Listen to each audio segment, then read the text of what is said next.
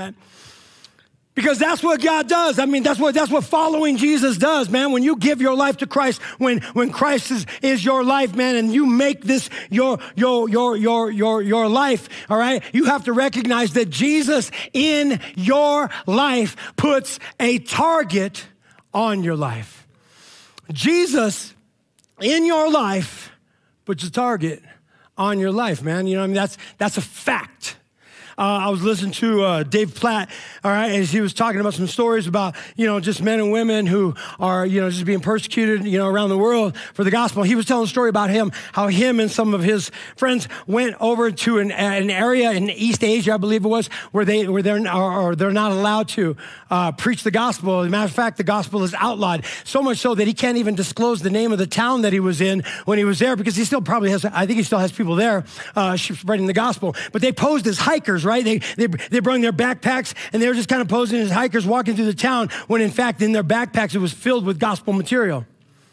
And what they would do is they would take that material, right, and they would just kind of like set it in certain places where people will find it later, like maybe in a wood pile, or maybe behind this house, or maybe someplace in a store or in a place of business. All right, and just praying that God, all right, would reveal himself just through some of that material, man, because again, it was highly, highly outlawed to share the gospel. And somehow the word got out, man, and they found out that these guys were sharing the gospel, and they literally were running for their lives out of town.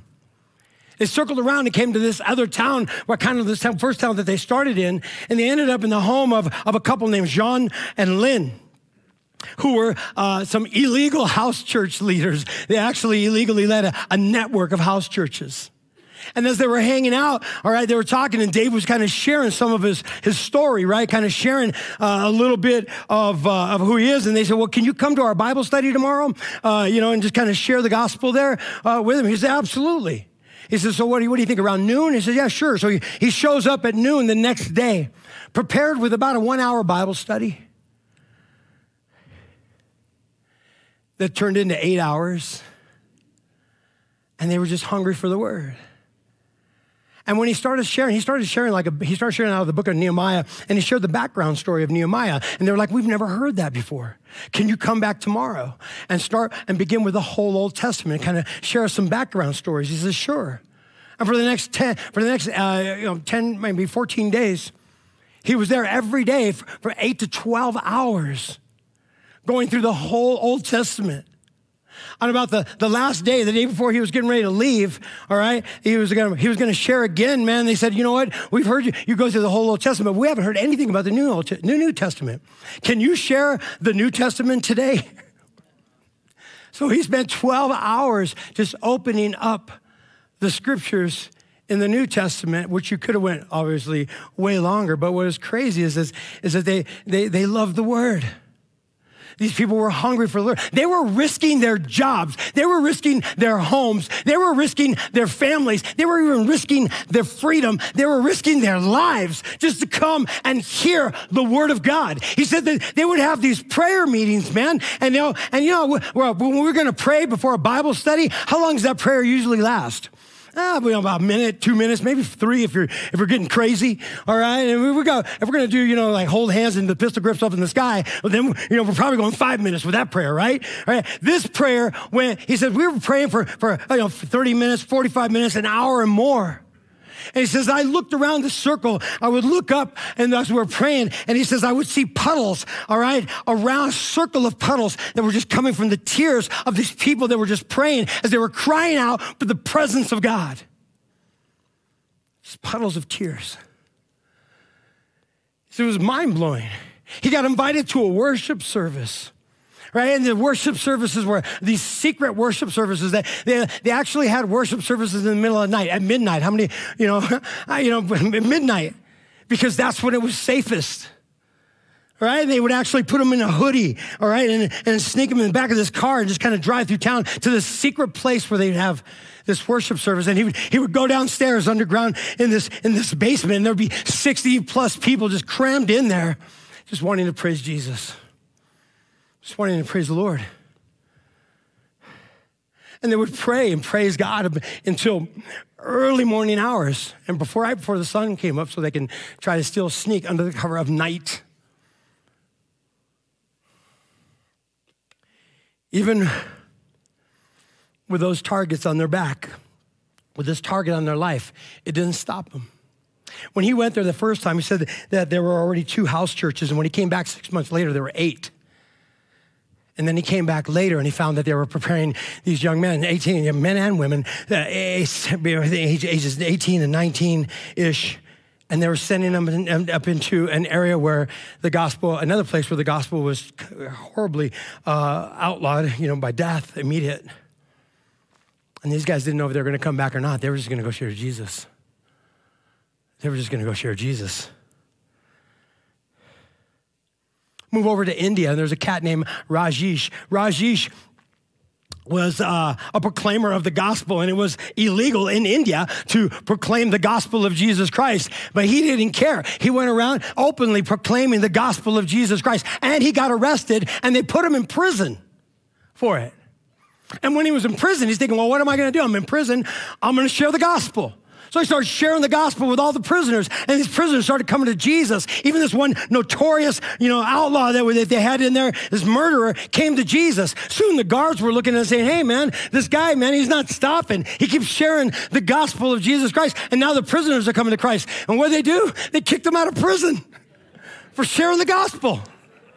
Put him in prison for sharing the gospel, kicked him out of prison for sharing the gospel.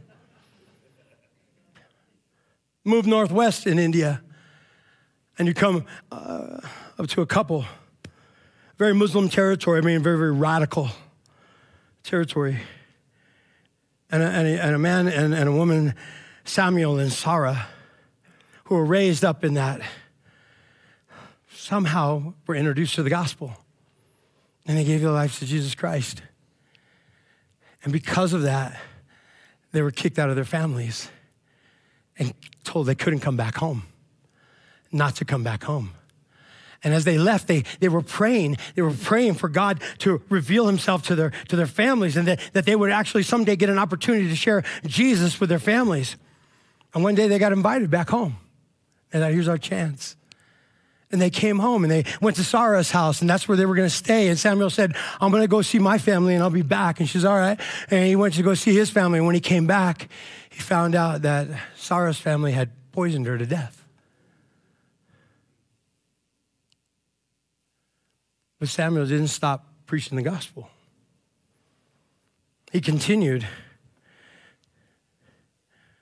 to pray for his family and opportunities and Sarah's family to preach the gospel to them. Move over to Afghanistan, where we have a very radical worker. We can't even disclose his name because he's still there and this crazy work he's doing. And it's illegal to even have a Bible.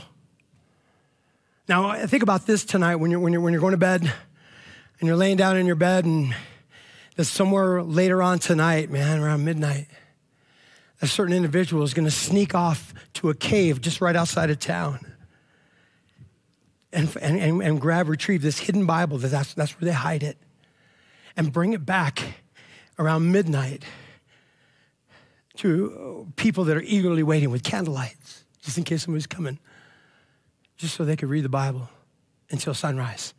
And before sunrise, take and go back to that cave and just hide that Bible, because they can be killed for it. We hear these stories, right? And we cheer these people on, man. We cheer them on. We're like, yeah, man, just go. And maybe even some of us are willing to maybe send them a couple of bucks to kind of help further their ministry. But how many of us are really willing to take their place? How many of you have already chosen to own that position right here and right now? Because we have maybe not as radical of opposition, but we still have opposition. Last week, you were given a challenge to magnify what the Lord is doing. And how did you do with that? Last week, you were given a challenge to tell somebody what God has done for you. How did you guys do with that? We have to own this. We call these people the persecuted church, and that is hilarious to me. We call them the persecuted church because here's what Paul said to Timothy. Indeed, all who desire to live a godly life in Christ Jesus will be persecuted. We just don't know if we want to own that sometimes. You know what I'm saying? I'm with you. Sometimes it's a struggle. But we have to own the fact that Jesus in your life puts a target on your life. Let me ask you a question. Do you want to live a godly life in Christ, or are you satisfied with just being a circumstantial Christian whose main pursuit is the American dream? I mean, because we have one, right?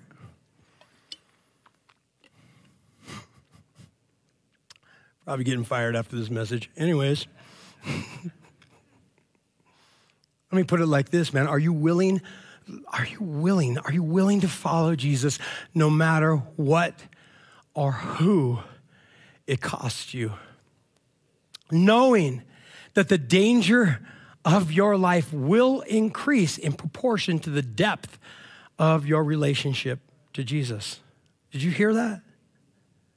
Are you willing to follow no matter what the cost, or even no matter who it costs? All the while knowing that the deeper and closer you get to Christ, it increases more and more opportunity for persecution and opposition and struggle. Here's what I know, man. People need to know Jesus, and they can't wait for us to decide whether or not we think it's safe. Did you hear that? People need to know that they can know Jesus, and they can't wait for you and me to decide whether or not it's safe, or whether or not it fits into our schedule or our conversation or our friend group or our family atmosphere. We cannot wait to decide. They can't wait. Debbie and I were cruising down the road in Phoenix the other day, last weekend. All right, we're just cruising down the road, and you got people out there with their signs all around the community. And it's easy to get real jaded when you see that.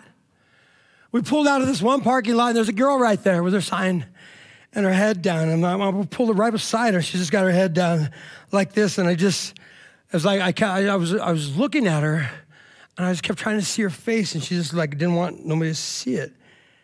And she didn't look like, I don't know, man. I told Debbie we should give her something. I don't give money. Let's go. You hungry? Let's go get a hamburger. I'll get you a hamburger, whatever, you need something. But I was just compelled, man, because we were at a stoplight. And I looked at her, and I said, hey, and I pulled out, $5.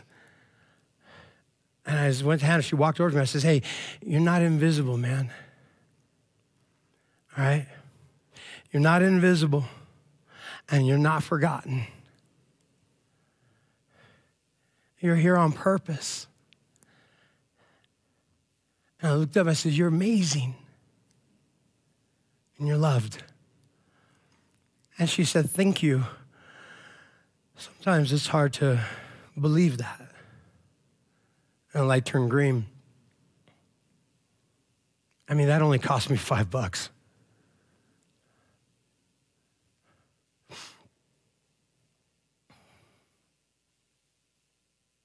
People need to know that they can know Jesus, and they can't wait for us to decide whether or not we think it's safe or reputable. We're in a series right now. We're in a book, in one of the books of the Bible called Luke. And we're doing our part as far as to get closer to Christ, because he's already come close to us.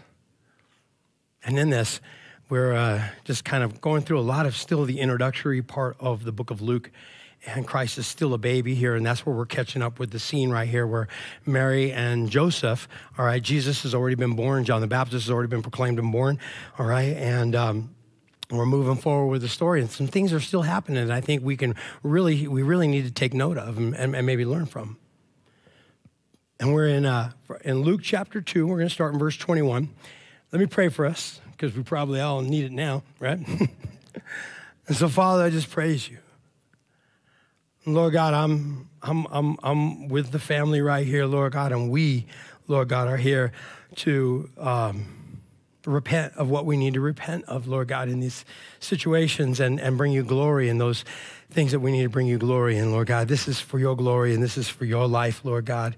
And Lord God, help us, Lord God, to really, truly own this position of disciple of Jesus Christ, Lord God. This is for your glory.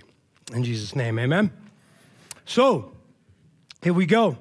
21, at the end, we're going to move a little fast through some of the scripture, man, but stay with me. I'll be explaining stuff as we go along. I want to get to this middle part of this scripture because there's some really huge stuff I want us to kind of talk about. But verse 21 says, at the end of 8 days, all right, Jesus was 8 days old, all right, and he was circumcised and called Jesus. He was given the name by the name that was given him by the angel before he was conceived in the womb. Slow down, brother. All right, in the womb. All right, and what's crazy about this is circumcision was an identification mark, all right, saying that you were identifying with God and his people. All right, and so what's crazy is even as a baby, Jesus is identifying as one of us. All right, it's crazy to think that God himself is identified as one who needs God, even though he is God. Crazy thought. All right, think about that later. All right, and when the time came, okay, this is about a month later, all right, about a month later between verse 21 and 22. But how do I know that? Because what it says at the time for the purification, according to the law of Moses, it was considered that a woman, after she has a baby, needs to spend some time and just, with her and God and just kind of, time of purification away from people. All right, her and the baby. All right, and it says, when the time came for their purification, according to the law of Moses, they brought him to Jerusalem to present him to the Lord.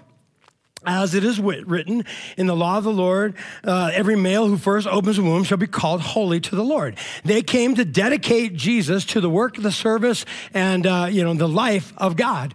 And when we do that, we don't baptize babies here. I'm not saying that, if whatever you want to think about that. Here, we don't do that. We challenge parents to do exactly this, to come and dedicate their baby and their lives to raising up their children to know Jesus. So one day their child, all right, can choose to follow Jesus on their own.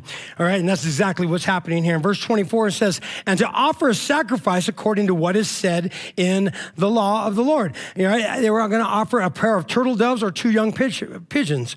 And what this speaks of is the financial limitations of the household of Joseph and Mary. All right. And I love this because, you could, when you come to dedicate your child, if you're well off and have well means, you can bring a lamb. All right. And you would dedicate that lamb. If you weren't, in that financial bracket, you were okay to come in and bring a pair of turtle doves or some pigeons, right, and dedicate those. And, so Jesus kind of grew up in a very ordinary home, just to kind of let us know. And what's crazy is they continued to go to the temple. Here, you got to remember that Mary and Joseph are being ostracized by their community right now because they're having, in the eyes of the community, an illegitimate son. So their thought is that Mary messed around somewhere, all right, and got herself pregnant, or else she was raped by a Roman soldier, was another story that was going around for a while. But either way, the view of the community at that time would be that this child is unclean. That would be their thought. And so if the child is unclean, then the parents are unclean, and this whole situation is unclean. All right, and it was, and they were thought, and it was crazy because you ever look at somebody and wonder, why are they in church? You ever done that? Why are they in church? You ever wonder if somebody's thinking that about you? What if they wonder why I'm here? You know what I mean? Because the conversation I shared before, I went with my daughter and Pam, because they were like, why are we even here? Because they're looking like, hey, why are they here? Why are we here, man? Because that's the bigger question. But that's how they're being looked at. And it's crazy, man, because I still, after 26 years of following Christ and leaving an old lifestyle alone back in the day, I still personally, and don't take this any, because if I was worried about it, then I probably wouldn't talk about it. All right, but I still get threats from old friends, because of my choice to continually follow Christ. I still have some stuff come up, and some of the homies, all right, are still trying to say some stuff, man. All right, and you know what, man? I can say that because I know that Christ has my back more than anybody. All right, I'm on his team. I'm like, you go mess with me, you got to mess with him first. What do you think of that? You know what I mean? You know what I'm saying? Now what? You know what I mean? Praise the Lord. But God is in control. And so I'll leave it there. Because I know that, man, Jesus in your life puts a target on your life. I've known that from the day I gave my life to Christ, because I started seeing the opposition immediately. Look at verse 25. He says, now there was a man, all right, in Jerusalem whose name was Simeon. And this man was righteous and devout, waiting for the consolation, basically the redemption or encouragement of Israel. And the Holy Spirit was upon him. I love this, man, because this guy right here is going to say some really cool stuff here, all right, and it's going to challenge us. But it begins with saying, this is just some regular guy. All right, and, you know, the only thing that was revealed about him was his spiritual condition, that he was righteous and devout, which should be the first thing that people notice about you and me, right? Oh, are you a pastor? Or you? No, man. Wait a second. There's something different about that woman. There's something different about that guy. And that's what was noticed about this cat right here. And as verse 26 says, it had been revealed to him by the Holy Spirit that he would not see death before he had seen the Lord's Christ. He wouldn't see death before he had seen the Lord's Christ, the redemption of Israel, who God is sending. Because you got to remember too also that the story of Jesus, the coming of Jesus, began in Genesis. If you open your Bible and you have Genesis to Revelation, and there's 66 books in there, every book, all right, before Jesus speaks of the coming of Christ. Every book after Jesus speaks of the existence of Christ, you know what I mean, how he came, and refers to some of the stuff that was said back in the day about him, all right, and that he was coming not only to save Israel, but the planet, all right, and lead us back to God. And then we have his return. All right, there's a whole story there, and the story is about Christ. It's about Jesus. And this old dude right here, he knew that. And it had been revealed to him by the Holy Spirit that he would not see death before he saw the Lord's Christ. All this stuff that had been, all of our history books talk about. Back in his history books, which are ours now too. And he came in the Spirit into the temple where they were, right? And when the parents brought Jesus, the child Jesus, all right, to do for him according to the custom, he came into the temple at the same time that they were in there dedicating Christ.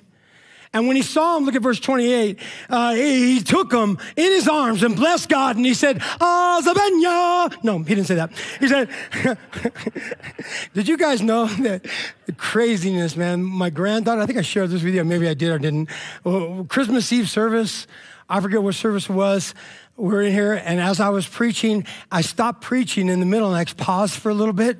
And my granddaughter, 4 years old in the back, goes, Zabenya. Anyways, it was like a crack up, man. It was a cute moment. It was perfect. All right, anyways. No, he didn't do that. He picked up the baby and he said, no, Lord, you are letting your servant depart in peace according to your word. He said, Lord, now you are letting your servant depart. Because he said that the Spirit of the Lord told him that he wouldn't see death before he saw the redemption of Israel, before he saw the Christ, before he saw this salvation. And now he says, Lord, now you're letting your servant depart in peace. And here's what I know. One thing that we can always be sure of is God is always watching over his word to perform it. One thing that we can always be sure of, one thing we can always be confident in is that God himself is watching over his word to perform it. Because he will perform it. Always. Always. His timing is his timing, but he is doing it and he will do it. Our problem is we put words in God's mouth. Wait, he also said this. And he's like, I never said that. So it's up to us, all right, to know his word so that we can know exactly what he said and be ready for him to perform it. Amen? I know exactly what he's saying. He said, Lord, now you're letting your servant depart in peace, for my eyes have seen your salvation, his rescue from the great enemy, our sin. We say that the devil is our great enemy. He is an enemy. But the greater enemy is the one that works from inside out. All right? To blame everything on the devil is foolishness. All right? He just sets the stage. The devil just sets the stage. You're the one that got to get up there and play the game. People say, I've just made another mistake. No, man, you don't plan mistakes. You don't draw a route to where you're going to go make a mistake and then come back without anybody knowing. You don't do that. All right? He says, now, Lord, my eyes have seen your salvation, because we cannot rescue ourselves from our sin. Only Christ can rescue you from your sin. He says, my eyes have seen your salvation that you have prepared in the presence of all peoples. You have prepared in the presence of all peoples a light for revelation to the Gentiles and for glory to your people, to Israel. He says, look, this is for the world, man. This is for the whole world. It's not just for Israel, God's firstborn.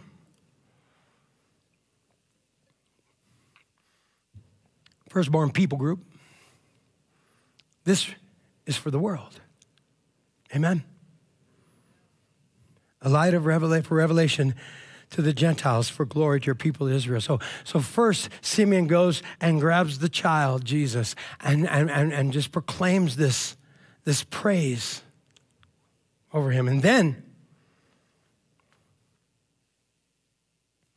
it says that his father and his mother were tripping out. You put that right there. His father and mother tripped out. I mean, because that's what we can understand that. Because it was a trip.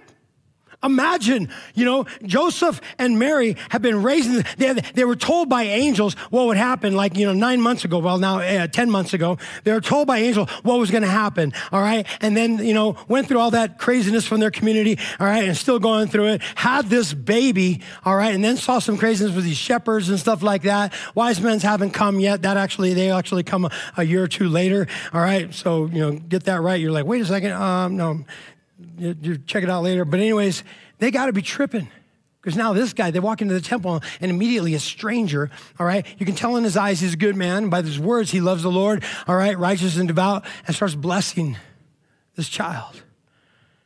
And they're tripping, man. And here's what I know, man. As much as you know Jesus, it's still mind-blowing to know him even more, isn't it? As much as you already know Jesus, it is still mind-blowing to know him more. And no matter how well you know Jesus, all right, there is still something amazing about seeing someone else who knows Jesus too. I love people. Me too. I love that. Talking about Jesus, sharing how much you love Jesus, and then this cat goes, me too, all right? Me too, you too, me too, man. I love that. That's celebration time. That is awesome, amen? We need that. And verse 34 it says, and Simeon blessed them.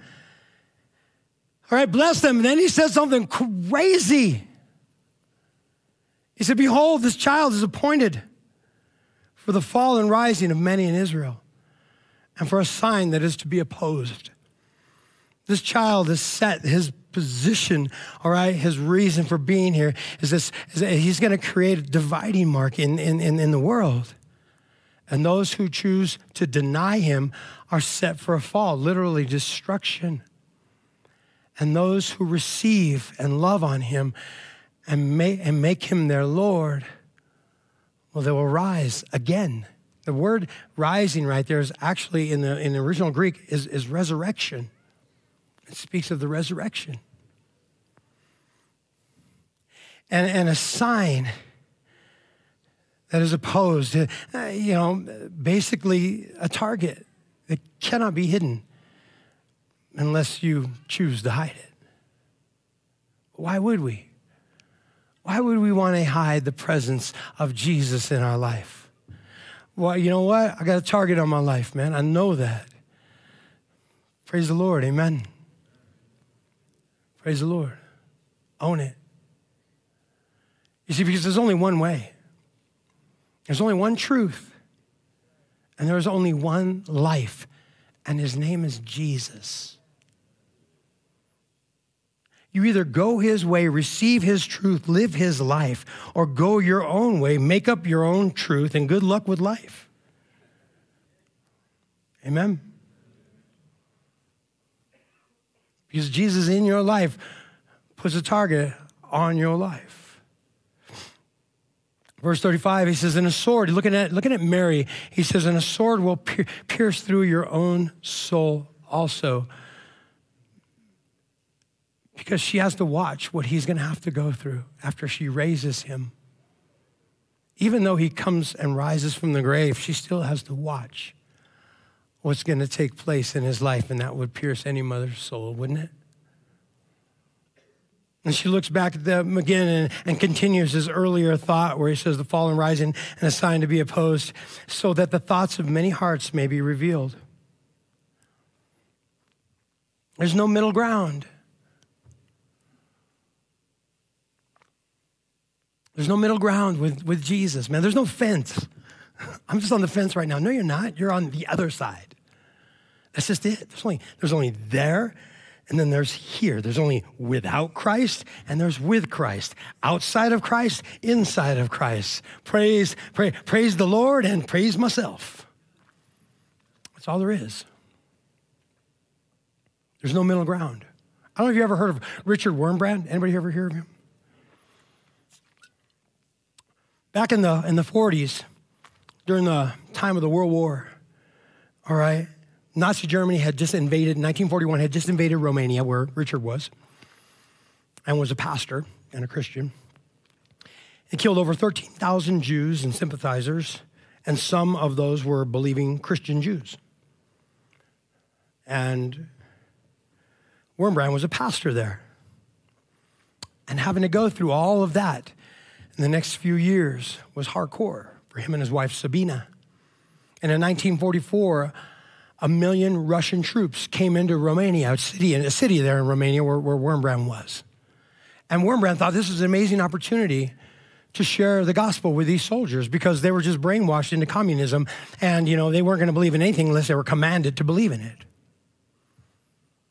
Meanwhile, King Richard, all right, the first, or King Michael, I'm sorry, I'm thinking about somebody else. That other guy, all right?